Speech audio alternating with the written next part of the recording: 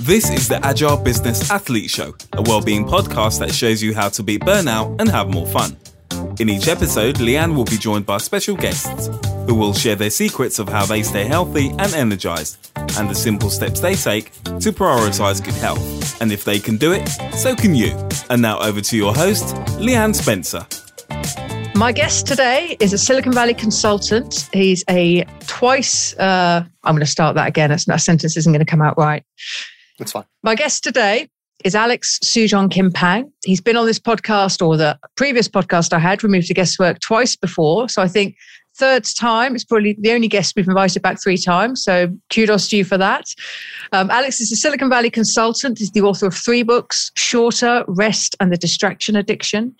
And his kind of ethos is around showing companies how to better integrate rest, creativity, and focus into digital age lives and work.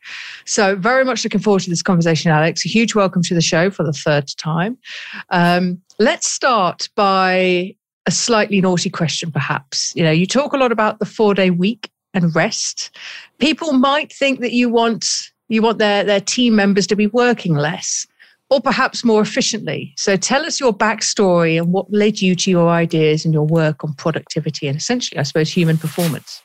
Sure. So first off, thanks very much for having me. No matter which iteration or generation of the podcast you're at, it's always nice to talk and to catch up. So as for my own work, I am most recently been working on studying companies that have moved to 4-day weeks or other kinds of short work weeks without cutting salaries for workers and without kind of reducing expectations about delivery dates or output or such for companies. And the idea here being that technology has actually made it possible for companies to do 5 days worth of work in 4, but it's just that fact is buried under the hours per day that we lose to overly long meetings and technology distractions and outmoded processes. And partly, if you can clear that stuff away, then you are able to give time back to people so that they can, they've got more time for rest, for recovery, also for stuff like working, family time or volunteering, things that we might not think of as recovery, but which actually are really important for recharging kind of psychological and spiritual batteries that we can spend down when we're working. And this is a way, moving to shorter work weeks is a way of giving everybody, not just professionals or solopreneurs or people who have a lot of control over their schedules, the opportunity to take advantage of the virtues of recovery and of rest. And that was this, and explaining why this stuff is important, particularly for knowledge workers and people who are in highly creative, competitive industries, was the subject of the book before Shorter, about rest. And that book looked at the lives of really creative people and found that, number one, that, lots of Nobel Prize winners or composers or other famous sorts actually labored far fewer hours than we would think necessary to do great work. And the book was explaining how it was that they designed their days to layer periods of work and rest so that they were able to do really fantastic work, but also to have longer, more sustainable, and often happier and more meaningful lives and careers. So that's very briefly, that's the kind of trajectory of my interest in issues around kind of rest and creativity and work.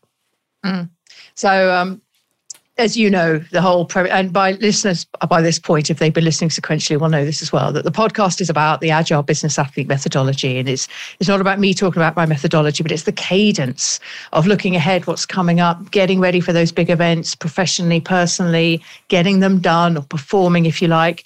But then what I consider to be the major missing piece in most people's lives is the word you've mentioned a few times. It's the recovery.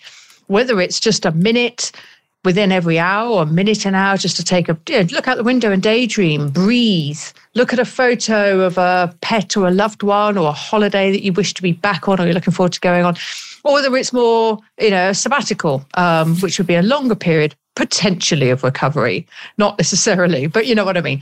It really varies, but I really think it's the missing piece. But you mentioned some anecdotal stories there about people who've accomplished great works. Do you have a couple of examples you can talk through to us?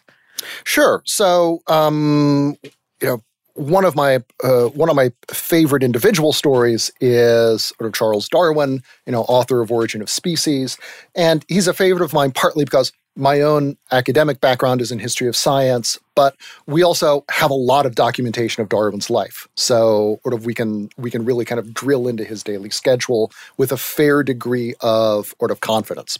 Unlike today's CEOs, he didn't have press people who, would talk up like how few hours of sleep he would get and how many hours per day he's in, on the phone or solving the world's problems. So, Darwin was unquestionably the most important of naturalist of the 19th century.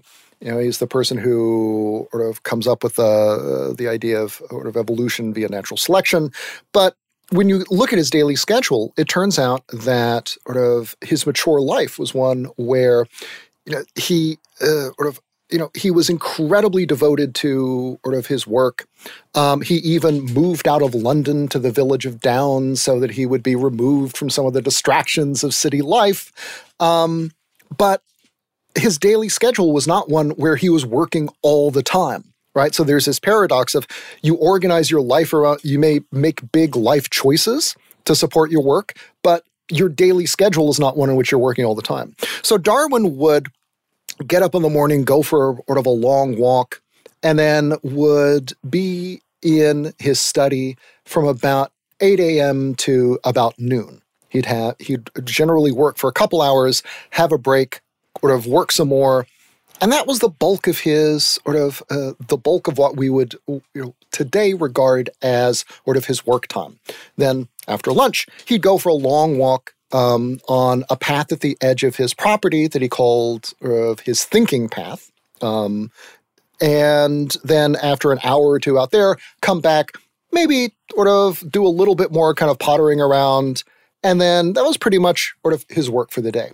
Working like that, he produces some of the most important scientific discoveries and theories of the 19th century.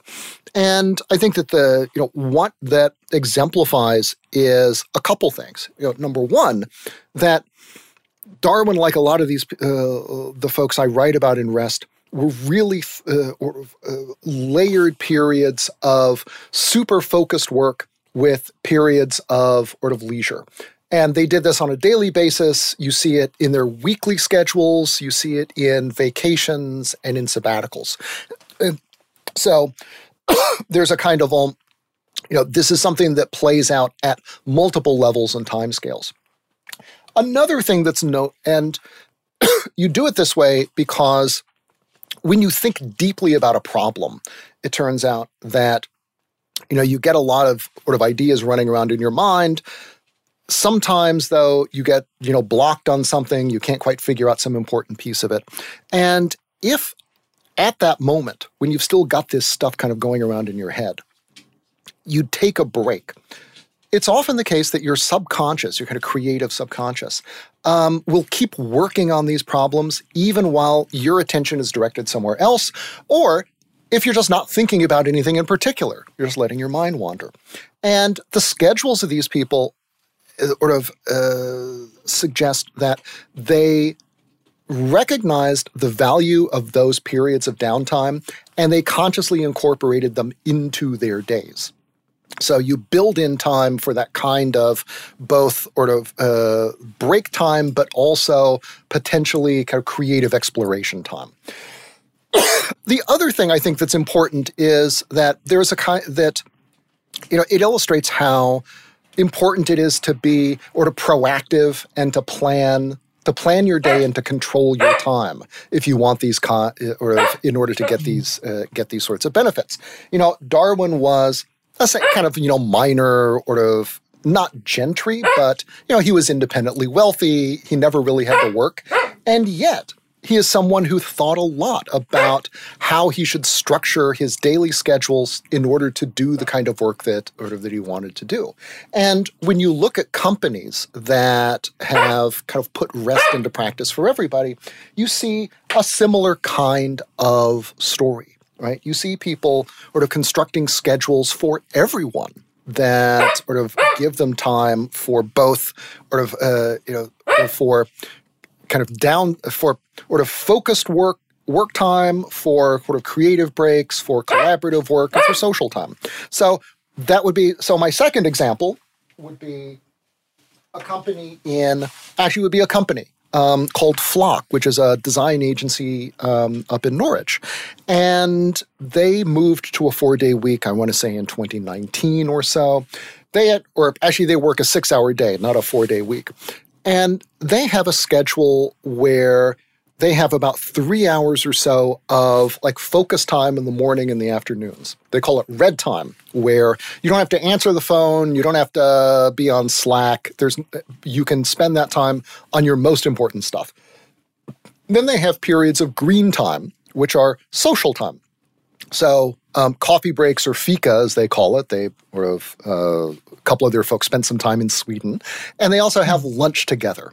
And then there is amber time, which is for collaborative work, for meetings with clients, for sort of things that are work but are kind of more social, and you've got to do them with others.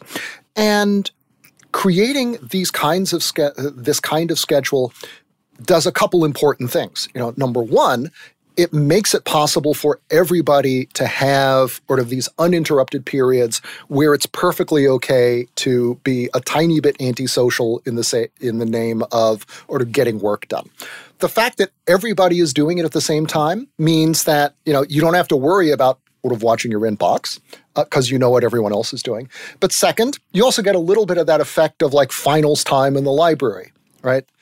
You may not be studying the same thing that everyone else is, but the fact that you're all together does kind of encourage you to focus a little bit more. It's also, I think, I also reach for it because I think it's a lovely illustration of the way that companies need to be thoughtful about how they plan their days, to incorporate time both for this deep focused work time, but also for social time, for a kind of rest and recovery during the day. And what they tell me is that having these coffee breaks for everyone, having lunch for everyone, is really valuable because it makes for both better work time and better social time. And being able to get up to spend time with other people is a great way to both make sure that the social life of the office and office friendships are maintained even when people are kind of working more intensively, but also that it also helps people kind of recharge in between those periods of deep work. So those are two examples. One a famous person, one a company. But both of them, I think, are showing how you can use recovery during your days in order to help you do better work, how being proactive about this and being thoughtful about it is essential to making it succeed, and I think how integrating these periods of highly focused, intensive work, kind of high intensity, with periods of rest is really essential for both promoting recovery, but also improving work and sparking creativity. Great. Thank you for that. And I smiled a few minutes ago when you mentioned Down as the home of Darwin, because that's 30 minutes from where I live. If ever you're in London, allow me to take you on a walk around there if you haven't been to see the house. But yeah, we discovered recently, I was hankering for a move to the countryside during lockdown in the UK, and my partner was saying, oh, I'm not keen. And then we discovered that actually just a 30-minute drive on a Saturday morning, and you are in the Kentish countryside. Yeah, it is amazing. There. It's relatively on the doorstep, and it's pretty beautiful around there. So yeah, and I smiled, which I appreciate listeners won't be able to tell when you mentioned Down, because I was going to mention that. Just one question on the flock example in Norwich. Do they mandate the red, green, and amber time? So is it in the diary, this is red time, or do people get to select? I guess it wouldn't work if you selected. It is mandated. And I think that the trade-off here is that even though there are some differences in circadian rhythms. Some people are sort of larks or night owls or what have you. And it may be that at particular times in projects, you need less red time maybe than at others. That the benefits of coordination and predictability outweigh whatever disadvantages may come from doing this in a structured way versus allowing everyone to kind of make it up as they go along.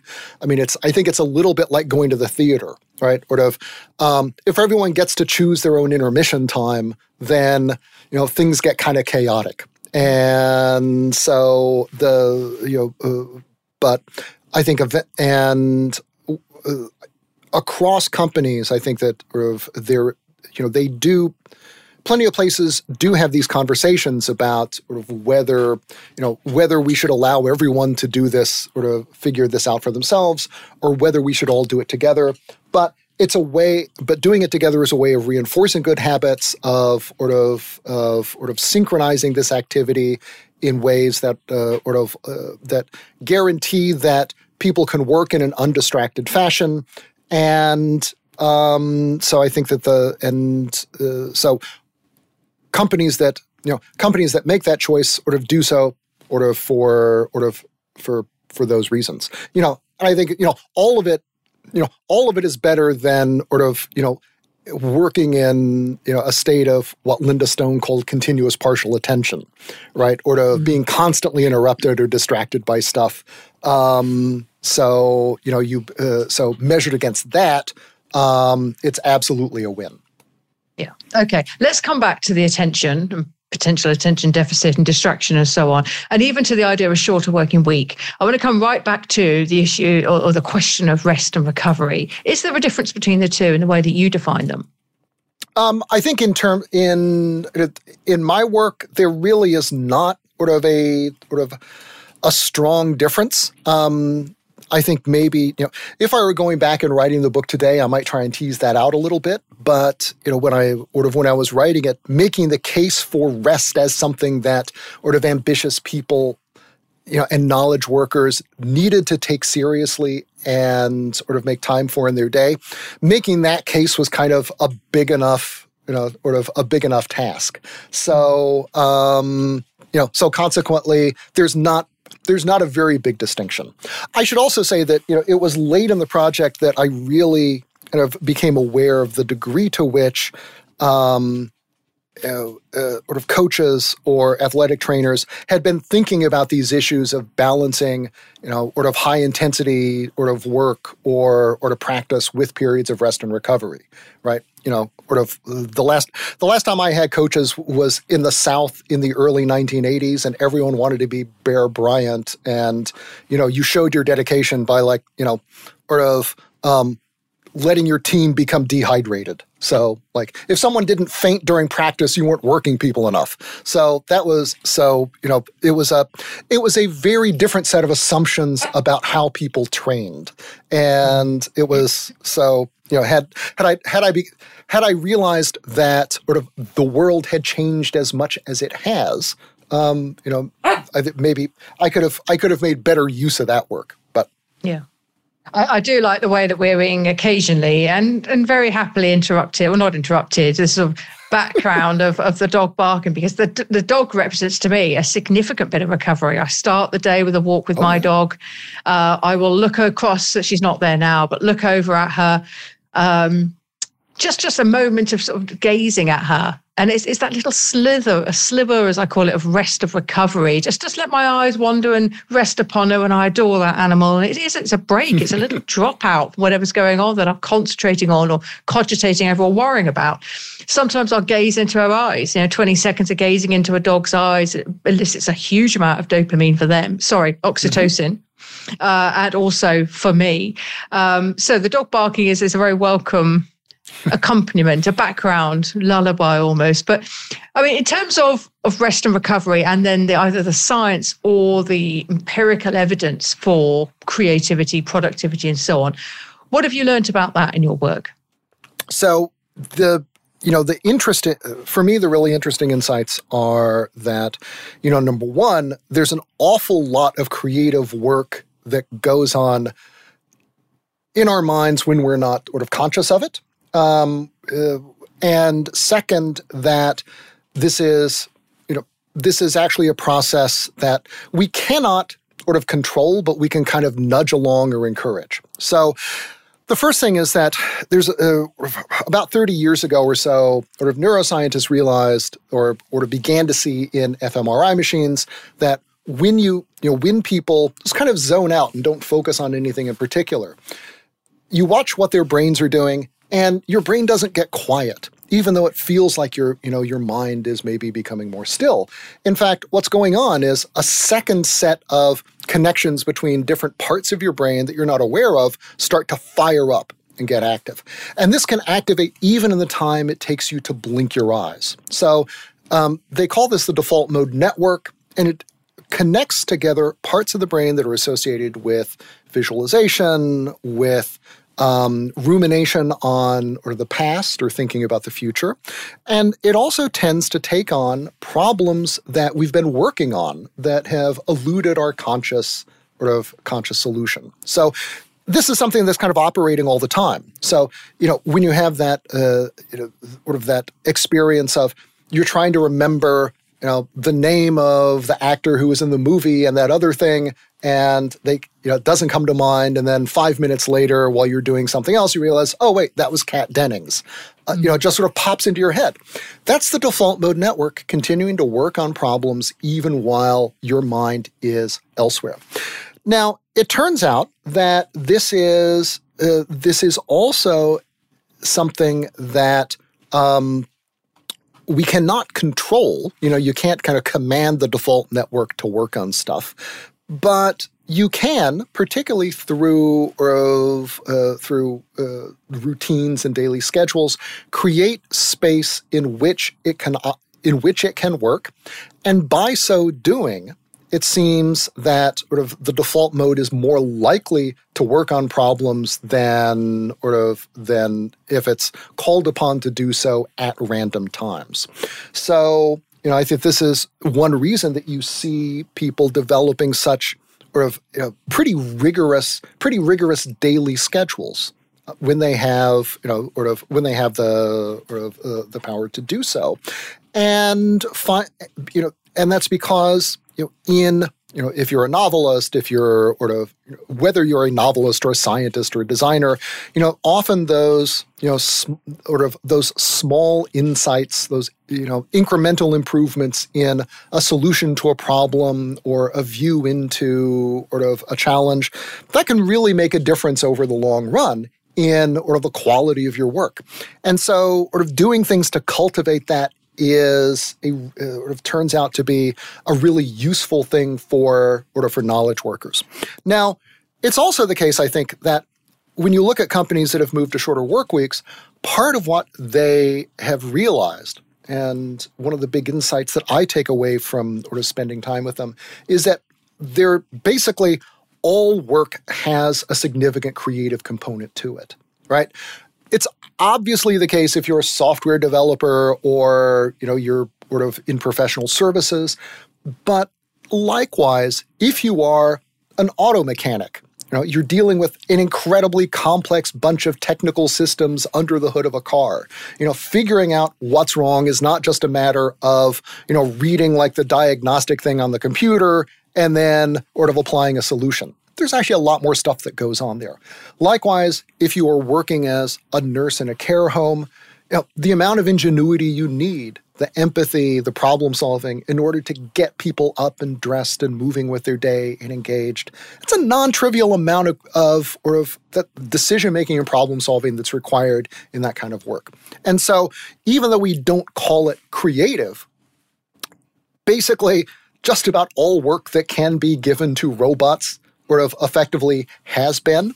And so even in fields that we don't, that are sort of blue collar, that are that are paid by the hour, that are not given the honorific of creative work, those can benefit from the kind of systematic application of these rules, just as creative quote unquote work can. Okay. That was a long answer, and I hope either that answered the question, or at this point, you and your listeners don't remember what the question was. So it did answer the question. Do you think we get less rest now? Yes, I think so.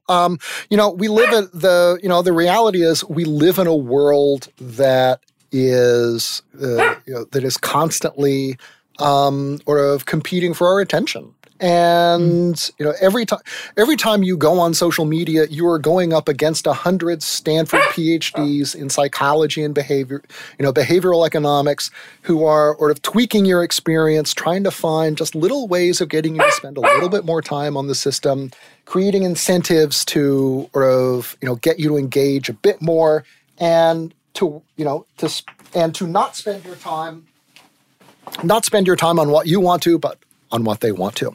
And I think that the fact that we are capable, that technology makes it possible for us to carry our offices around in our pockets and has made things like inter-office communication much faster, has created a sensibility that, not only can we respond anytime, but we really should respond anytime to queries, to issues that that our bosses have. And so I think that we do have to, and in a world in which we are all that has moved from work that is bounded by the hours of the day. You go you go in from the fields when the sun starts to set, or you go home from the factory when the whistle goes off, to a world in which work is perfectly capable of going anywhere and expanding to fill all hours of the day. It is ever more important for us to be really thoughtful about constructing and maintaining boundaries between work and non-work time, and in that non-work time, reserving portions of that for rest and recovery, and then finally, the even harder challenge, figuring out ways during the day, during work, of working in those periods so that we can work better, or do the kinds of work that we really want to do.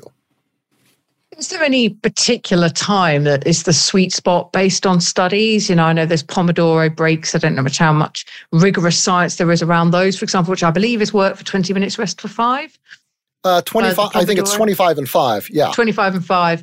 Right. But is there any science around the optimal time? Because before I let you answer that, one of the things I talk about, I try to make things very bite-sized and easy. So a magic minute.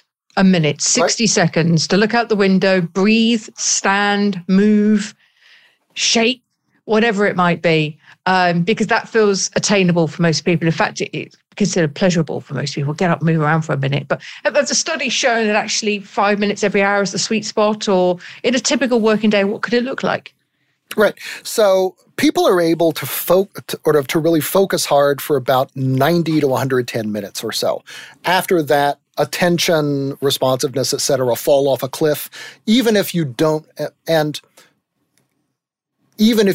feel like you are becoming less productive, you actually are.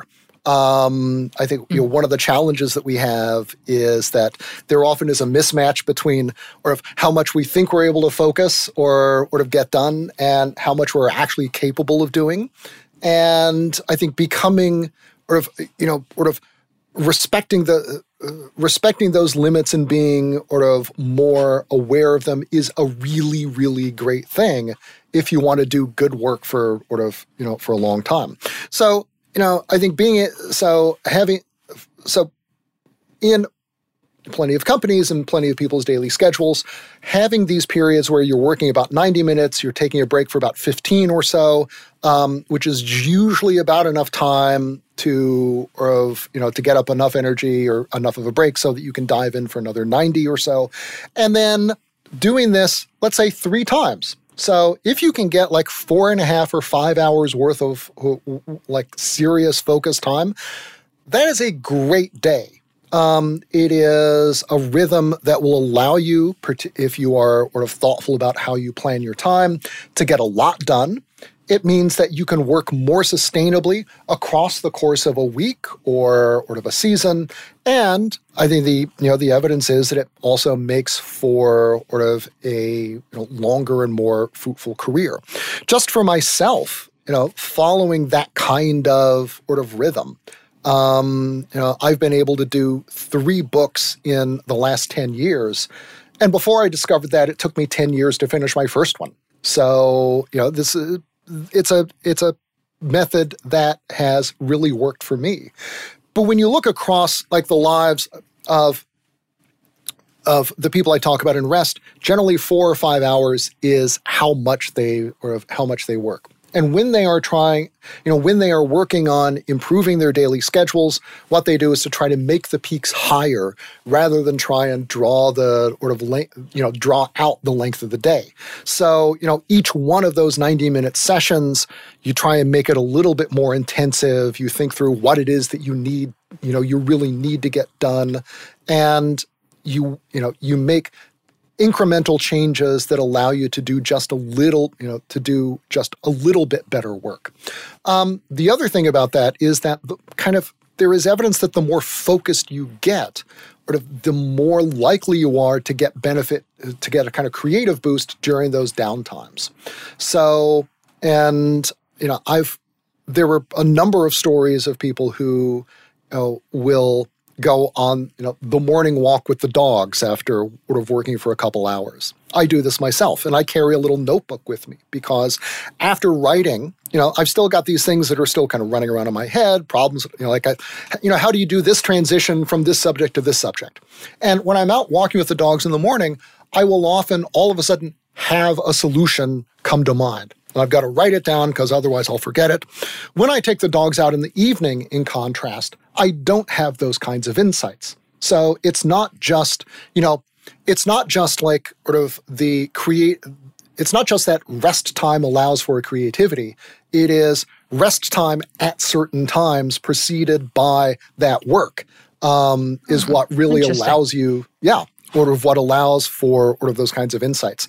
It's sort of like, you don't build muscle just sleeping. You also have to work out first and then and then the muscle builds. So, much to the consternation of some of us. But. Indeed. Okay. There's a lot of talk about technology. You talk about it in your book. We talk a lot in the negative sense about technology, how it's consuming our focus and our attention and dissolving social relationships and everything. Let's look to this as a positive because it's here to stay. And in fact, there's a great many benefits that enhance rest and recovery around technology, the ability to work remotely, for example, 2 minutes from a beach. How can we leverage technology to improve our focus and recovery? I think I would zero in on 2 things. Number one, that I think we need to recognize that there are I've got a little bag of snacks beside I've me. noticed. So when I'm dipping off, that's what's going on. I have two other dogs here who are just sleeping completely peacefully, but there's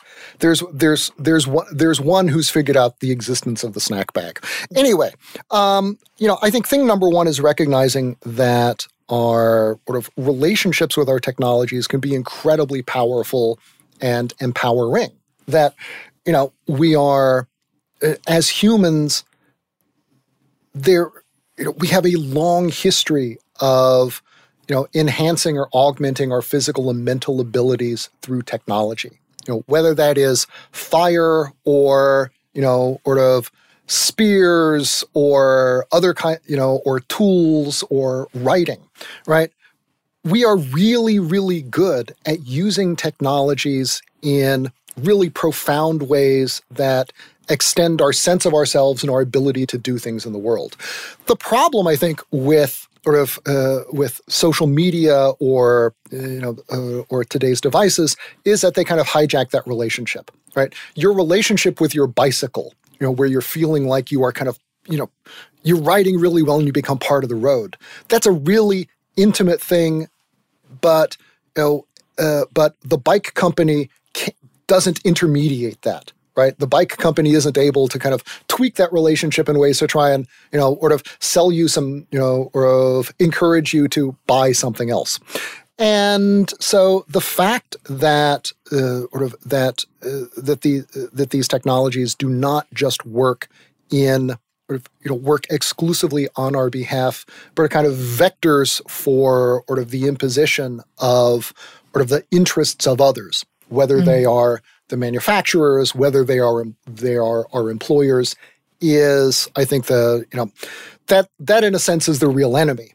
And the challenge, therefore, is to find ways of sort of taking back control of these, of using them in ways that serve us rather than serve others.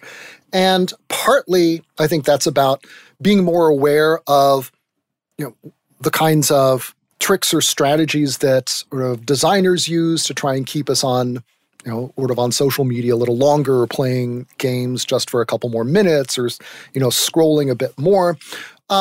It's also, I think, about at the organizational level, returning control over technologies to workers to figure out how best to use them themselves. One of the things that I see in companies that move to shorter hours is that many of them will essentially devolve to teams and to employees, or the power to figure out which parts of their job they want to try and figure out how to automate, which parts, you use technology to help you sort of do more effectively, which things, require not, a better workflow or CRM, but really just require like time and silence and sort of reflection. And the thing about that is that when you give people that ability, incredibly, people tend not to simply automate their own jobs out of existence, or to, automate the stuff that's really, really valuable. But people who care about their work and are thoughtful about it turn out to be really good at making smart choices about what stuff to automate and what stuff not to.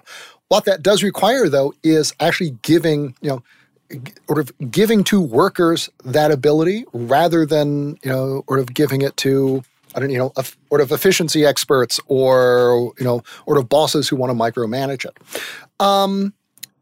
I think that and then I think that it's not so much in a way it's a problem with the kind of relations built into our devices, more than simply our relationships with them, that we have to think about and think differently about. Okay, cool. Let's spend the last few minutes talking about how you rest, if you like. Do you have any non-negotiables? My second question related to that would be, are there any red flags that are, well, when I see that, then whether that's a behavior or an error that you wouldn't normally make, what are the red flags or what are the negotiables to sort of navigate away from those? So I think my daily schedule when I'm writing a book is I have the centerpiece of it is a really well-developed morning routine. So I'm usually up and writing by about 5 or 5:15. I will write for a couple hours. I'll then take the dogs out, carry the notebook with me, have some more ideas, come back, write for a couple more hours, and then that's pretty much the bulk of the day. The afternoon, I'll almost always have a nap. I'll deal with most of the email then, and then the rest of the afternoon and the evening, if there's stuff I want to read or such, I'll sort of do that. And then I'll prep for the next day. And it turns out for me that that preparation is really essential for me. A good morning starts the night before for me. Mm-hmm. So set up the coffee, write out what it is that I'm going to be working on the next morning. Because at 5 a.m., I am not a morning person. And so, super early in the morning, I do not want to have to make any decisions whatsoever. And so the coffee's going, I've set out my clothes for the next day. And so I don't have to think about, I just roll through all that stuff. And the first decisions I make are, what's the next sentence to write? The other important thing about that is that there is some evidence that that kind of seeding the ground that way encourages your subconscious to start thinking about solutions to problems overnight. John Cleese has this lovely story about how when he first started writing comedy, he would sometimes get stuck on a sketch or a punchline. He was working at night. He would go to sleep and he would set it aside and go to sleep. And the next morning, not only could he find an answer to the complete the sketch, he couldn't really remember what the problem had been. And it's and that's what that tells us is that part of his mind was continuing to work on that sketch overnight. And I think that is I will sometimes have the experience when I'm writing of it feels almost more like I'm transcribing something that that my subconscious has already come up with, and it's just a matter of getting it out. So now. Right now, when I'm I'm in the second month of this job as global program manager for 4 Day Week Global, which is a nonprofit that promotes shorter working hours. I've got lots of meetings with people in the UK, in Australia, in Asia, and so I'm doing an awful lot of time shifting. So I will have meetings starting at 5 or 6 in the morning. What I'm figuring out is that if I take the time the night before and think through, okay, here's when I can feed the dogs, here's when I can take them on a walk, here's when I can do these other things, generally that makes the whole morning go a lot more smoothly.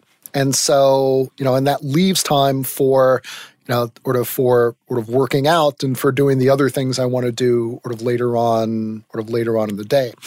As for and then I think the other things I would that are important to me are, number one, I've become a huge fan of naps. Right, I think or my body has, and I find that especially in the afternoon, like a 20-minute cat nap can be just as more valuable than going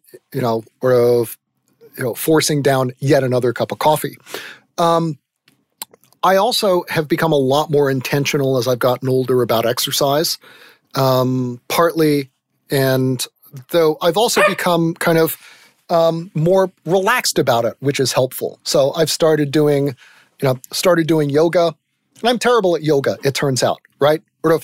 But the fact that, but I am not worried about this the way I would have been when I was younger, because number one, I think that it's actually good to have some things that you enjoy that you're actually kind of rubbish at, because I think, in today, lots of us are perfectionists. We want to do everything right. And having something, and being reminded that you can actually enjoy and benefit from things that maybe you're not that good at is a good thing. but there's nothing else that gets me thinking about, balance and sort of, just the positioning of my body, that sort of like that. And, as I get older and, my knees get worse and stuff, that's actually a really valuable thing to for me to practice. So, but it does require being thoughtful about how you're going to design and spend your day. And for me, I think that the red flag for when to take a break is when I'm no longer able to focus on the stuff that I'm trying to do, right? And that is, and that's actually not an easy thing to, it's not an easy thing to be aware of in the moment. We all have that experience of, of saying, we're going to just take a minute and check our email, and 20 minutes later, you're still responding to stuff. And it's not necessarily just because your inbox is full, but because sometimes, you're kind of slowing down. But it's difficult, in the moment to recognize that that's going on. And so that for me is an ongoing challenge, but as soon as I recognize it, I try to tell myself, okay, let's get up, let's do something else. We'll be able, and and if you take a break, you'll be a lot more effective when you come back to it than if you just try to, plow through. So that's right. what I do. Yeah. So what you just articulated there is, I said, a micro example, I'd say, of the predict, prepare, perform, recover methodology, the cadence that I try and encourage people to think about. I do a to-do list the night before.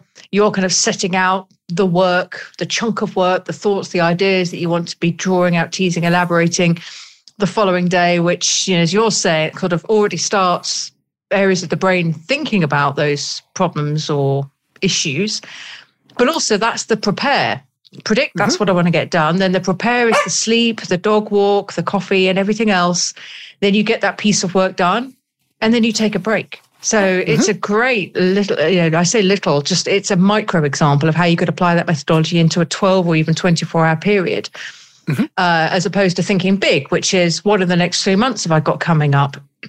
Am I prepared for that? Do I feel energized? Do I have time allocated for exercise, seeing friends, seeing family, walking the dogs, the things I love to do, and then getting that thing done, whatever it might be, and then recovering. But really what I wanted people to take from this, and you've been absolutely brilliant in conveying this, is the importance of rest recovery, call it what you will, and that actually the working hard, working for long periods of time can be efficient and contribute to longevity in all its senses if you get that recovery. But it doesn't need to take a long time. We're not talking about 2-week holidays after every project. It's on the job recovery that gives you that, that longevity of health span, also of lifespan, of career, of ideas, all that kind of thing. So Alex, thank you very much again for your time and sharing your ideas with us.